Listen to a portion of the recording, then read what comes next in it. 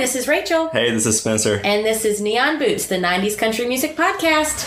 And today we have with us Michaela Ann, who just played in Raleigh last night, which will be a long time ago by the time this episode gets posted, is on the way playing Wilmington tonight. So thanks for stopping in with us while you were in town. Thanks for having me. And Michaela is in Nashville now and just put out a great record called Desert Dove on North Carolina's own Yep Rock. Woo! Got some country influence on there, and actually your publicist Sarah was who kind of approached us, I guess, about you being on here when you were in town and sent us a link to, I think, the title playlist you did. And I was like scrolling through, I was like, oh hell yeah, this is like perfect, like perfect fit. So glad this is finally worked out. Yeah, and so the new album has some like older country sounds pretty heavily and like some 90s country stuff and some not very traditional, not very country at all. But good mix. Before we get into that, I do want to ask you about your beginning career as a rap artist and how Spencer, we're supposed to first ask her about 90s country. Well, we can. It's going to transition into that. This was before how she went from beats to boots. That's how the behind the music will go. You've been waiting to. No, I haven't actually. That was what I thought of. He's like, no, I just thought of it this exact second. Like, no, you've been prepping this. No, I wish I was that smart to prep for an episode ever. We've established by now I don't prep for episodes. All right, your beats to boots, the Michaela Ann story. Yeah, so if I'm thinking back on the timeline of my childhood, I'm pretty sure this. So Spencer's referencing my first song was a rap. And this was before I really got into country music. So do you remember Raven Simone? Yes. Okay, so I remember. Yes, That's a Raven. But before That's a Raven, Raven was like a tiny little child rapper, like, and she had this CD in like the early 90s, and she was like a little girl with like crisscross clothes, and I loved that record. Wait, was this record post Cosby or during her time on the Cosby? I think it was during. It had to be. Okay. During or post, or are you looking right? Yeah. It's like the cutest little thing, and I was like a second grader, so I was like 8 or something. A little white girl, and I lived in DC at the time. Yeah, this cover. Oh yes, I remember that. What's it called? It's called Here's to New Dreams. Here's to New Dreams. Okay, so you're like 7 years old. What are you? That picture on Instagram. Yeah, so that was like my favorite record, and the Dangerous Minds soundtrack. Yeah, Coolio. Yeah, and there's on podcasts. Is there any like language prohibited? Not on this one. No. Okay, on some so podcasts, the Dangerous Minds soundtrack also has this crazy song that's like, oh no, wait a minute, don't go there cause I ain't with it. Yes. It's like, I'm not your hoe. Yeah. So I was in second grade, and for some reason that and Raven Simone were like my two favorite CDs. And so then I wrote a rap, an anti-smoking rap.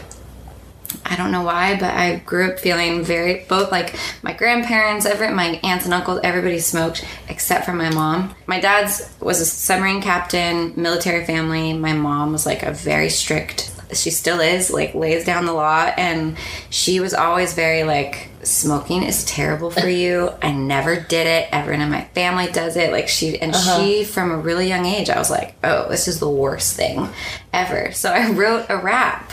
That was my first song with lyrics. Not sucking. I like it. So did Dare like pick this up? No, like, they should have. They really should have. It's probably still relevant now. So yeah, it was good. I think it was good. So what transitioned you from? Before we get into that, let me just say. God. Okay. Let me just say, Wikipedia says that the first single on this album was co-written with Missy Elliott, although she was credited as Melissa Elliott. What? Oh my gosh, and that's what little girls are made of. Okay, I am listening to this today. I haven't listened to this. I'm going to listen to this whole thing today. I think we have our outro music for the show. That's what little girls are made of. It would just be which one is best. Hip Hop Teddy Bear seems pretty good. But First Day of School, like so many good. I understand why this was such a banger for you in second grade. By the song titles. I just, like it was yesterday, I remember being in my bedroom in Fairfax, Virginia, and that CD, and I was surrounded by like my American Girl dolls and Muffy Bears. Do you know what Muffy Bears are? I do not remember those. collectible fancy bears and listening to Raven Simone. So yeah, That's awesome. Okay, Spencer, now I hope you like pointed out the bears as you were singing hip hop teddy What's bear. up, bears? yeah. That's when I was rapping to my bears. Hey, don't smoke. That was how it started. Wow. Yeah. I mean, do you guys want me to do the rap? Yeah, do you still remember it? remember it? Absolutely. Oh, yeah. Okay, it's not going to sound good without a beat. Without a beat. So, okay. I mean, we have YouTube. We could just pull up random No, I hip hop. mean, you guys could just do a beat. Oh, shit. I'm not gonna do a beat. Nope. The beat that my brother did for me was usually just a... Rachel, that's all you. Hey, don't smoke. Smoking isn't like ya. Listen to your heart, cause that's the way you do it. Listen to the people. What are they saying? Don't smoke. It'll hurt ya. Oh, that dramatic pause. Holy shit. You know what you were doing. Job. She caught it. Oh wow, this is a Yeah, so first for this here podcast. Did you go around and like perform that to kids that were smoking? Because I really hope it was like after school special. You saw kids like behind the convenience store, and you just like rolled up and started. Hey, give me a beat, and then you started rapping that to them. I wish I had. I definitely like continued on and wrote an article in the school newspaper about drugs not being cool when I was in middle school. That didn't make me very popular.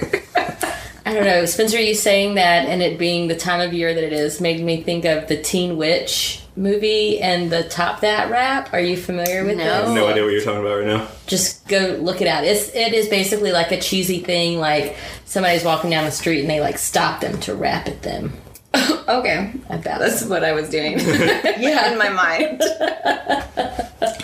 Well, if you Top that from need Teen if you Witch. need that recording for like the re-release of Desert Dove in 10 years, like a Please credit me. Yes. a deluxe edition.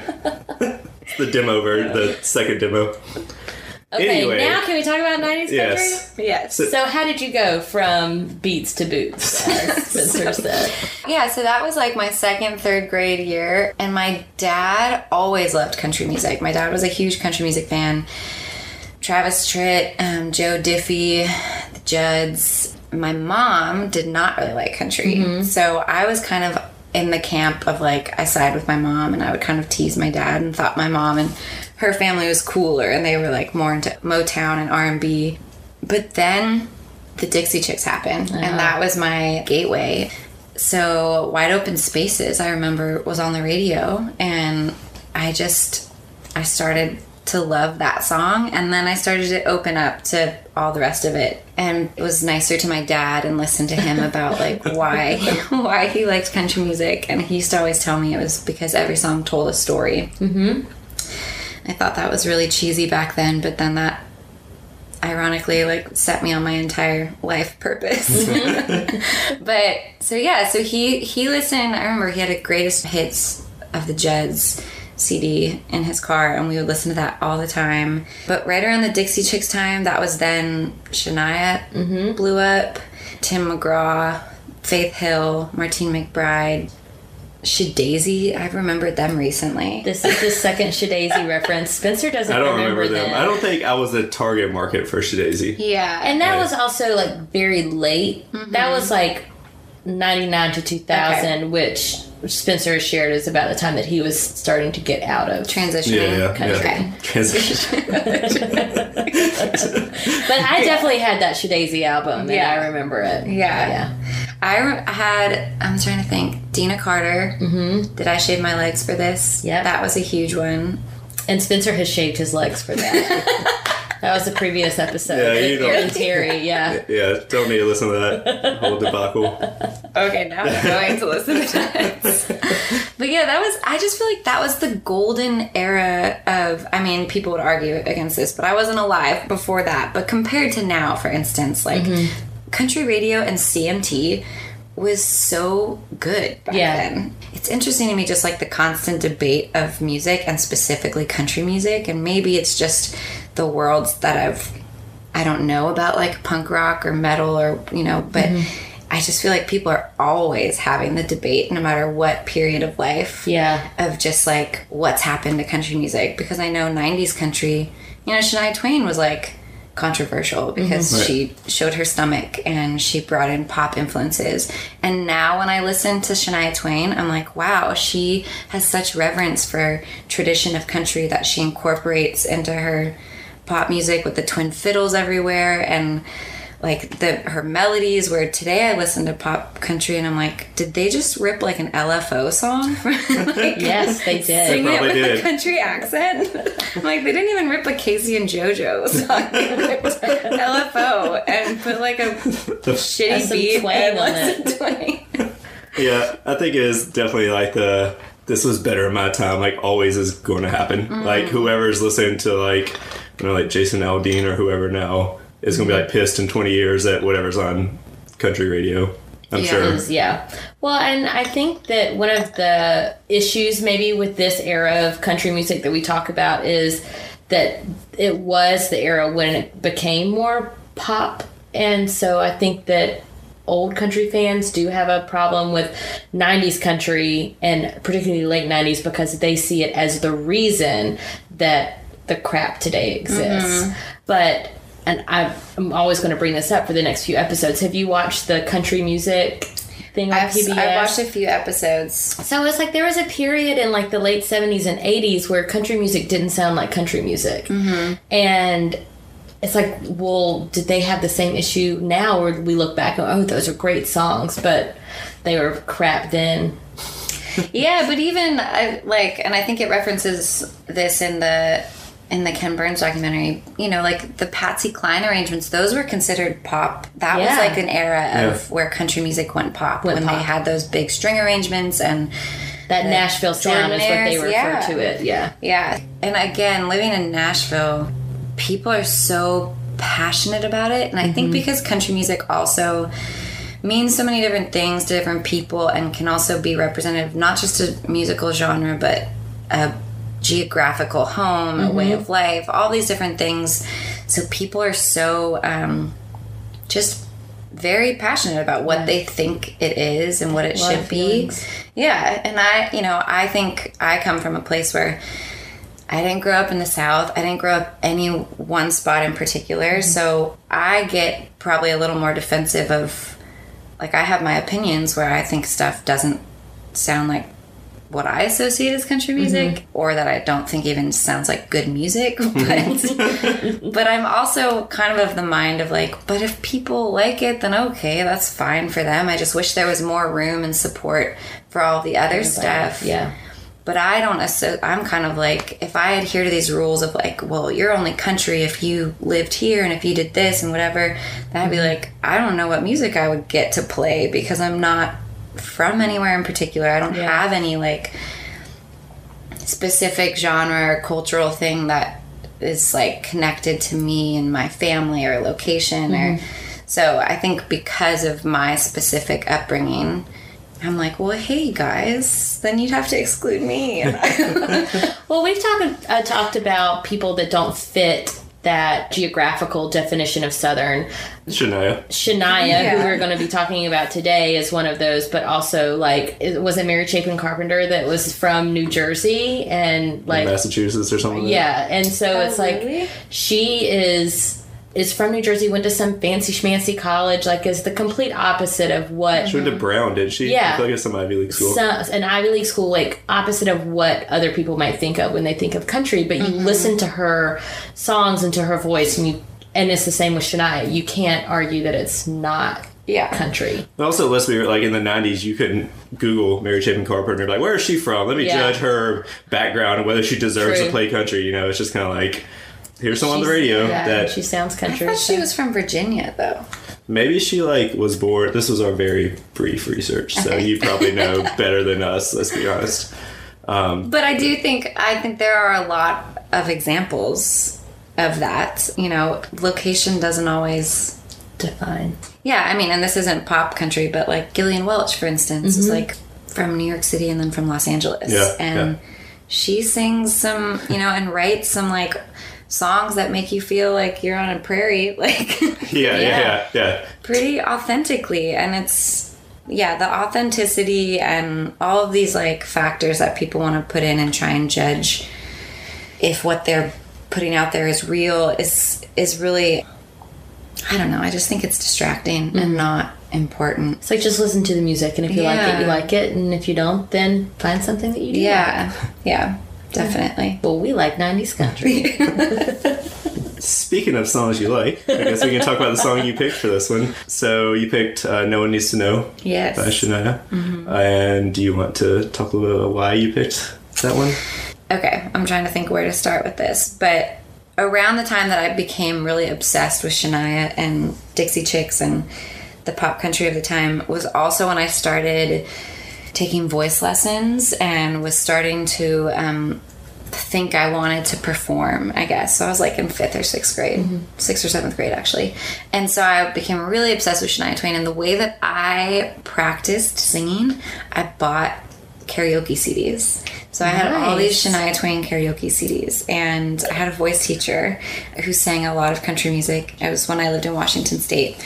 So we had a huge Shania phase. And I remember at the time wanting to pick a song because I was like 12 that felt like not too heavy. At that time I felt uncomfortable trying to portray like an emotional ballad about like a, divorce or something like that, because I was 12. And I think that is one of the just beautiful things about Shania Twain, that she's this grown adult woman, because she didn't start her career really until her 30s. Like, she wasn't, a 22-year-old, but she could still kind of portray these more younger, innocent, kind of cutesy, kitschy kind of things, even like later into her later records, which I think is a talent that not everybody has. So I remember I picked No One Needs to Know because it felt like a young girl could perform it. Yeah, because it's about having a crush on somebody. Yeah.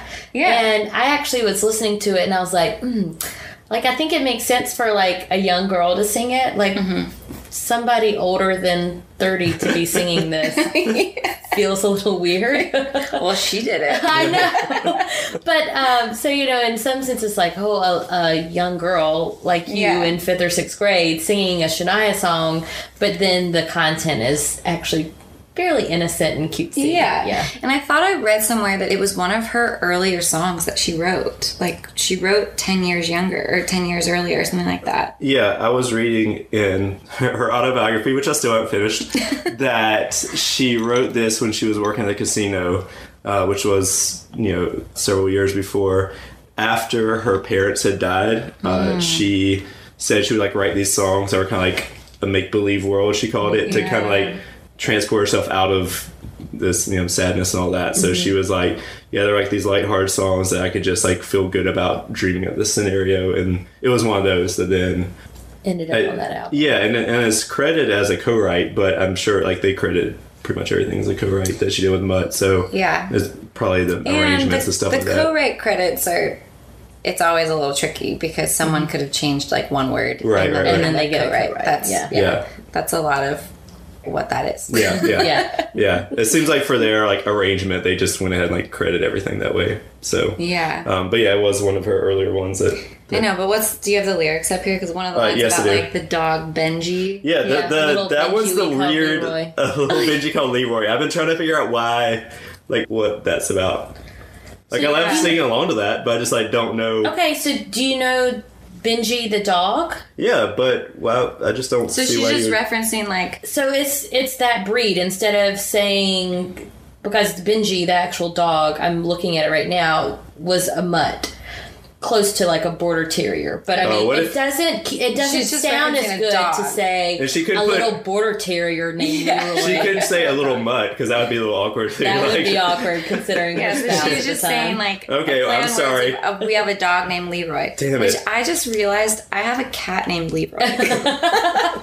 Oh my god. Okay, I feel bad for not reading these lyrics, but come on, you. But yeah, I'm just meaning they're cutesy lyrics, which is funny to me. I'm trying to think about if I wrote a song about getting hit by Cupid when you were in your 30s. Yeah. I mean, I can see a teenage girl writing this song about a crush that she has, and it's funny talking about not reading the lyrics. I, of course, growing up, whenever I first heard this song, we didn't have the internet to be able to look out lyrics. which back then in the CD cover, like usually the lyrics were in there, and I always appreciated that. But I never knew what the whole line was about bells to ring, a choir to sing. The white dress, the guests, the cake, the car, the whole darn thing. So, like, that dress, cake, car, like, that all, whenever I would sing it along, I would just, like, blah, the whole darn thing. Yeah. The white dress, the guests, the cake, the car. Yeah, it's like... It's real quick. Yeah. But as a songwriter, like, sometimes making the choices, I feel like that's one of the biggest talents to be a successful songwriter is, like, not poo-pooing something that you think is stupid or silly and, like... That I really think is Shania Twain's real talent as well. Yeah. I mean, I think she has a million talents, but, you know, is that she can connect to people and not be like, oh, maybe this is too silly. And, you know, she just has a wide range. And then she will sing songs that are more serious. Yeah, deeper and more emotional. And, yeah. And I didn't even think about this until now, like, looking at the lyrics and then the context and the bridge when she's singing I'm Not Lonely Anymore at Night. I'm like, damn, that's... like probably directly referencing like her parents being gone. Yeah. Like, shit, okay, like a little bit, you know, more serious of a turn there than just the lighthearted everything else. And they always get you in the bridge, man. That's where you do the deep stuff. Yeah. And that's also she has such a good melody for that matches. What do we want to listen to a little bit? Sure. I want bells to ring, the choir to sing, the white dress, the guests, the cake, the car, the whole darn thing that no one needs to know right now. I'll tell him someday, some way, somehow, but I'm gonna keep it a secret for now. We'll have a little girl, a little boy, a little Benji, we go Leroy, and no one needs to know right now. So we were watching the music video while we were listening to the song, and it references Twister because this song was featured in the 1996 film starring Helen Hunt and Bill Paxton. And we were trying to figure out where in the movie it plays it, and the internet, thank goodness, told us that it was playing in the diner when they stopped to get coffee before they leave for the first Twister. So that is why there is a tornado in Her music video. in the music video. And I remember whenever I watched the music video, it struck me that they were sitting on a front porch with an American flag. And I was like, this is not Shania's house. With the American She's flag. Canadian. She's Canadian. She's gonna appeal to everyone, you know. But she's fully taken up. Well, it's funny because there was a Shania exhibit at the Country Music Hall of Fame not too long ago. And one of the things is like, I know I'm going to get it wrong, but it's just like, she's like something about how she spends most of her time living in her like chateau in Switzerland. And then like her other time in her like homestead in Jamaica or something like that. And I was just like, oh my gosh. She's so worldly. She is. She is. That ain't country. That's the most country shit I've ever heard. And then, Michaela, you were mentioning the key change thing and how that relates to what you do with some of your music. Yeah, I mean, The Woman in Me, I think I have to go back. I went and counted one time, but almost every song has a modulation. Yeah. And that's not, like, I feel like that's not as cool anymore. I feel like I don't hear that many key changes. But I love a good key change. So, yeah, on my new record, I have a song called If I Wanted Your Opinion that we referenced Shania a lot in the making of that song. And it has just a key lyrically, change. it's very Shania, and it has a key change. Yes, yeah. So part of I grew up on this 90s country and loved all this. And then I ended up at a jazz conservatory in New York City where predominantly the people I was around, everybody like talked trash on country music. So I was it took me a long time. Again, being someone, I moved around all the time because my dad was in the military. I always was just trying to figure out how to adapt and fit in. I was not someone who just was like, well, this is what I like and I'm going to do what I want. I was like, okay, I'm going to keep that quiet, what I like, and just hide it from everybody and like do my best to fit in because that's how you survive. So it took me a long time to figure out like, I love jazz music, but this is not what rings true for me. And even through the past several years of me like making my own records, it's taken me, honestly, I feel like until this last record to kind of more fully own what I love and unabashedly be like, you know what, I love these fun songs. Even if my highbrow music nerd friends think these are like cheesy or whatever, I'm like, makes me feel good. Yeah. So. And I read on your website a little bit about like details about the new album that mentions that Brian Whelan played guitar and that he worked with Dwight Yoakam and Jim Lauderdale. So it's like, well, that's a nice tie to 90s country. And then Kristen Weber, who played fiddle, has also worked with Casey Musgraves, who we stan Casey quite a lot on this here podcast. Yeah. So it was fun to kind of see those connections back to what we've been doing. Yeah, Kristen, she's basically my best friend, so it was really great to have her. She flew in for a couple of days because I made the record out in California. She did the fiddle parts on everything. All the strings are her, just layered. And If I Wanted Your Opinion had very specific fiddle parts. I wrote it with my friend Mary Bragg, and I had started it on my own, and I was like, I want to write a country song, but I want it to be a statement. And one thing I think about with Shania and a lot of female country artists, if you go back and listen to some of the songs, of course on the spot I forget all of the names and references, but if you go back and listen to a lot of the songs, there's a wide range of topics and very like feminist, strong-willed statements on a lot of these songs, which I don't feel like I hear. Well, one, we don't have to go into that long conversation of just how country music in general is like very exclusive to non-females. Right. So I felt like I really wanted to bring that back in, and Shania, especially like her Honey I'm Home song, where she's like, honey, I'm home and I had a hard day, pour me a cold one, no, by the way, like, I can't remember what comes next, but rub my feet, give me something to eat. Fix me up my favorite treat.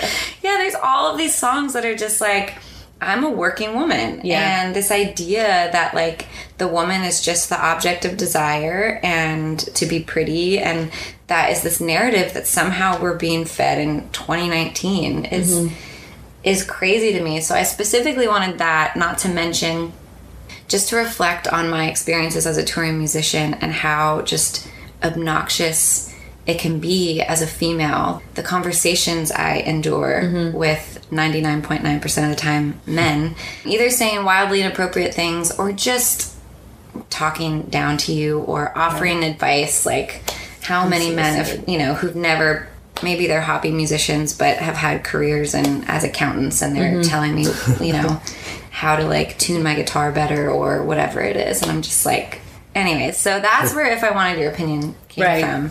And specifically embracing musically the aesthetic of Shania in the 90s. And well, when you were listing off earlier, like the 90s country artists, and it was all women, and then I was thinking like you didn't even mention Reba. There's like several people you didn't mention. I'm interested, like I kind of want to go back and look because there's a ton of female country singers I feel like that were on the radio in the 90s.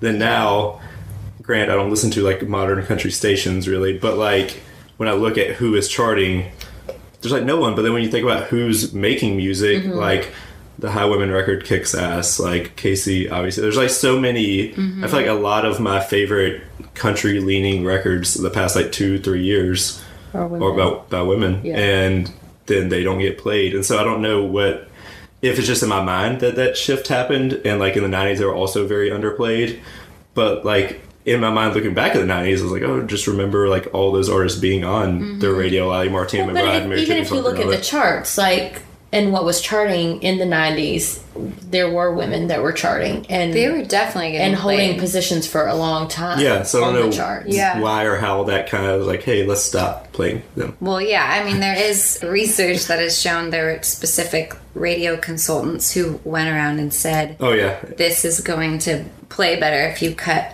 women. And there's it's an interesting topic because to me it's maddening. Like, it's complete insanity that Casey Musgraves is not on country radio. Like, how is she not on the top charts? insane to me. Yeah. So I'm like, I have these conversations all the time, and a lot of people will make, you know, arguments of like why it is or whatever, and I just, it's not representative of life, and it's not representative of what music is being made, you know. And I was, the only reason I know about these women, I was a little girl in like small military towns. I heard them on the radio. That's the only reason I knew about them. And I, you know, I still teach music, and I like private lessons, and I have little girl students in Nashville, Tennessee who listen to country radio, and they wholeheartedly have said to me, well, girls don't sing country music. I maybe heard Maren Morris, but she doesn't even really sound country. Yeah. Like in Nashville, Yeah. little girls who are like, well, I don't get to use my iPad or whatever at night, so I have just like the radio, and I only get the pop country station, but they never play girls. Well, even like talking about having even if they had their iPad, I was just looking it up who said this, and it was Martina McBride said that she decided to make a playlist on Spotify that was country music, and that so many of the recommendations were male artists. And that's such a disappointment. And I mentioned on another episode, I think, too, of like, if you start on YouTube or Google Play with a male artist, it like almost always exclusively stays male. Like if you do like autoplay or whatever, and there's no mixing. If you start with Shania or Martina McBride or something that stays all female, it's like, it's not the gender I like about these songs. Like who is singing it? Like it's so odd to me that the algorithms work that way. It's like, that's not what I care about here. Like, the way that I try and, whenever people try and like make excuses or be like a little more understanding, or like, well, maybe it's this. I've also heard the like, well, maybe just like the women making music today aren't as good. Like I've heard that one as well. Maybe if they were better, they would be selling Again, more. listen to the fucking Casey Musgraves and High Women album and tell me that there's not good, and your stuff. Tell me that there's not good women playing. I mean, music. I can list Ridiculous. a ton of women who are making records and just not getting the support and push. And it's these tiny little ways, like not getting suggested on Spotify, not getting placement on the playlist, not getting on the radio. But I'm like, imagine a world where predominantly all we're hearing is women. Can you imagine that? It would be perfect. But most people would be like, that'd be weird. How? I'm like, can you imagine a world I don't think it where would, 'cause that's all my of world. the radio, but where like the dominant, you know, charts, everything, festivals were all women. People would be like, wait, but these are like chick fests, or everything's like labeled. Right. I'm like, okay, so that's the world that we live in, the flipped, where you think it's normal and people think it's normal because this is just the way it is, that like white man is status quo and everybody else is like a subcategory that just gets sprinkled in. But anyways, this is a very long rant. sorry, we took a hard turn from talking about your own music. Like, Let's take a step off of our soapbox for now. So since we are all obviously here very passionate about seeing lady singers, where can we see you coming up? A lady singer. So this will come out after I've been on the East Coast. I'm going to be on the West Coast for a few dates solo, playing with Joe Pug. And then, so November, December, after this comes out, I will be, I believe, back on the East Coast and maybe the Midwest a little bit, but mostly the Northeast. And then come the start of 2020, I will be, I think, back in Europe, and then probably again through in like the winter and spring, we'll probably have some tours, West Coast, Midwest, and throughout. I mean, we'll be everywhere at some point. My website will have all of the details. Yes, we'll post the link to the website. you guys have the internet, you obviously. guys can Google it. Well, very good. Thanks so much for joining us today. Thank you for having me. And thanks for listening, guys, and especially the rant about women lady singers. We'll know if you turned off at that point. Yeah. We'll track you down. Sexist bastards. We can see it. Yeah. Thanks so much, guys. Talk to you next time. Bye. Bye, Mom.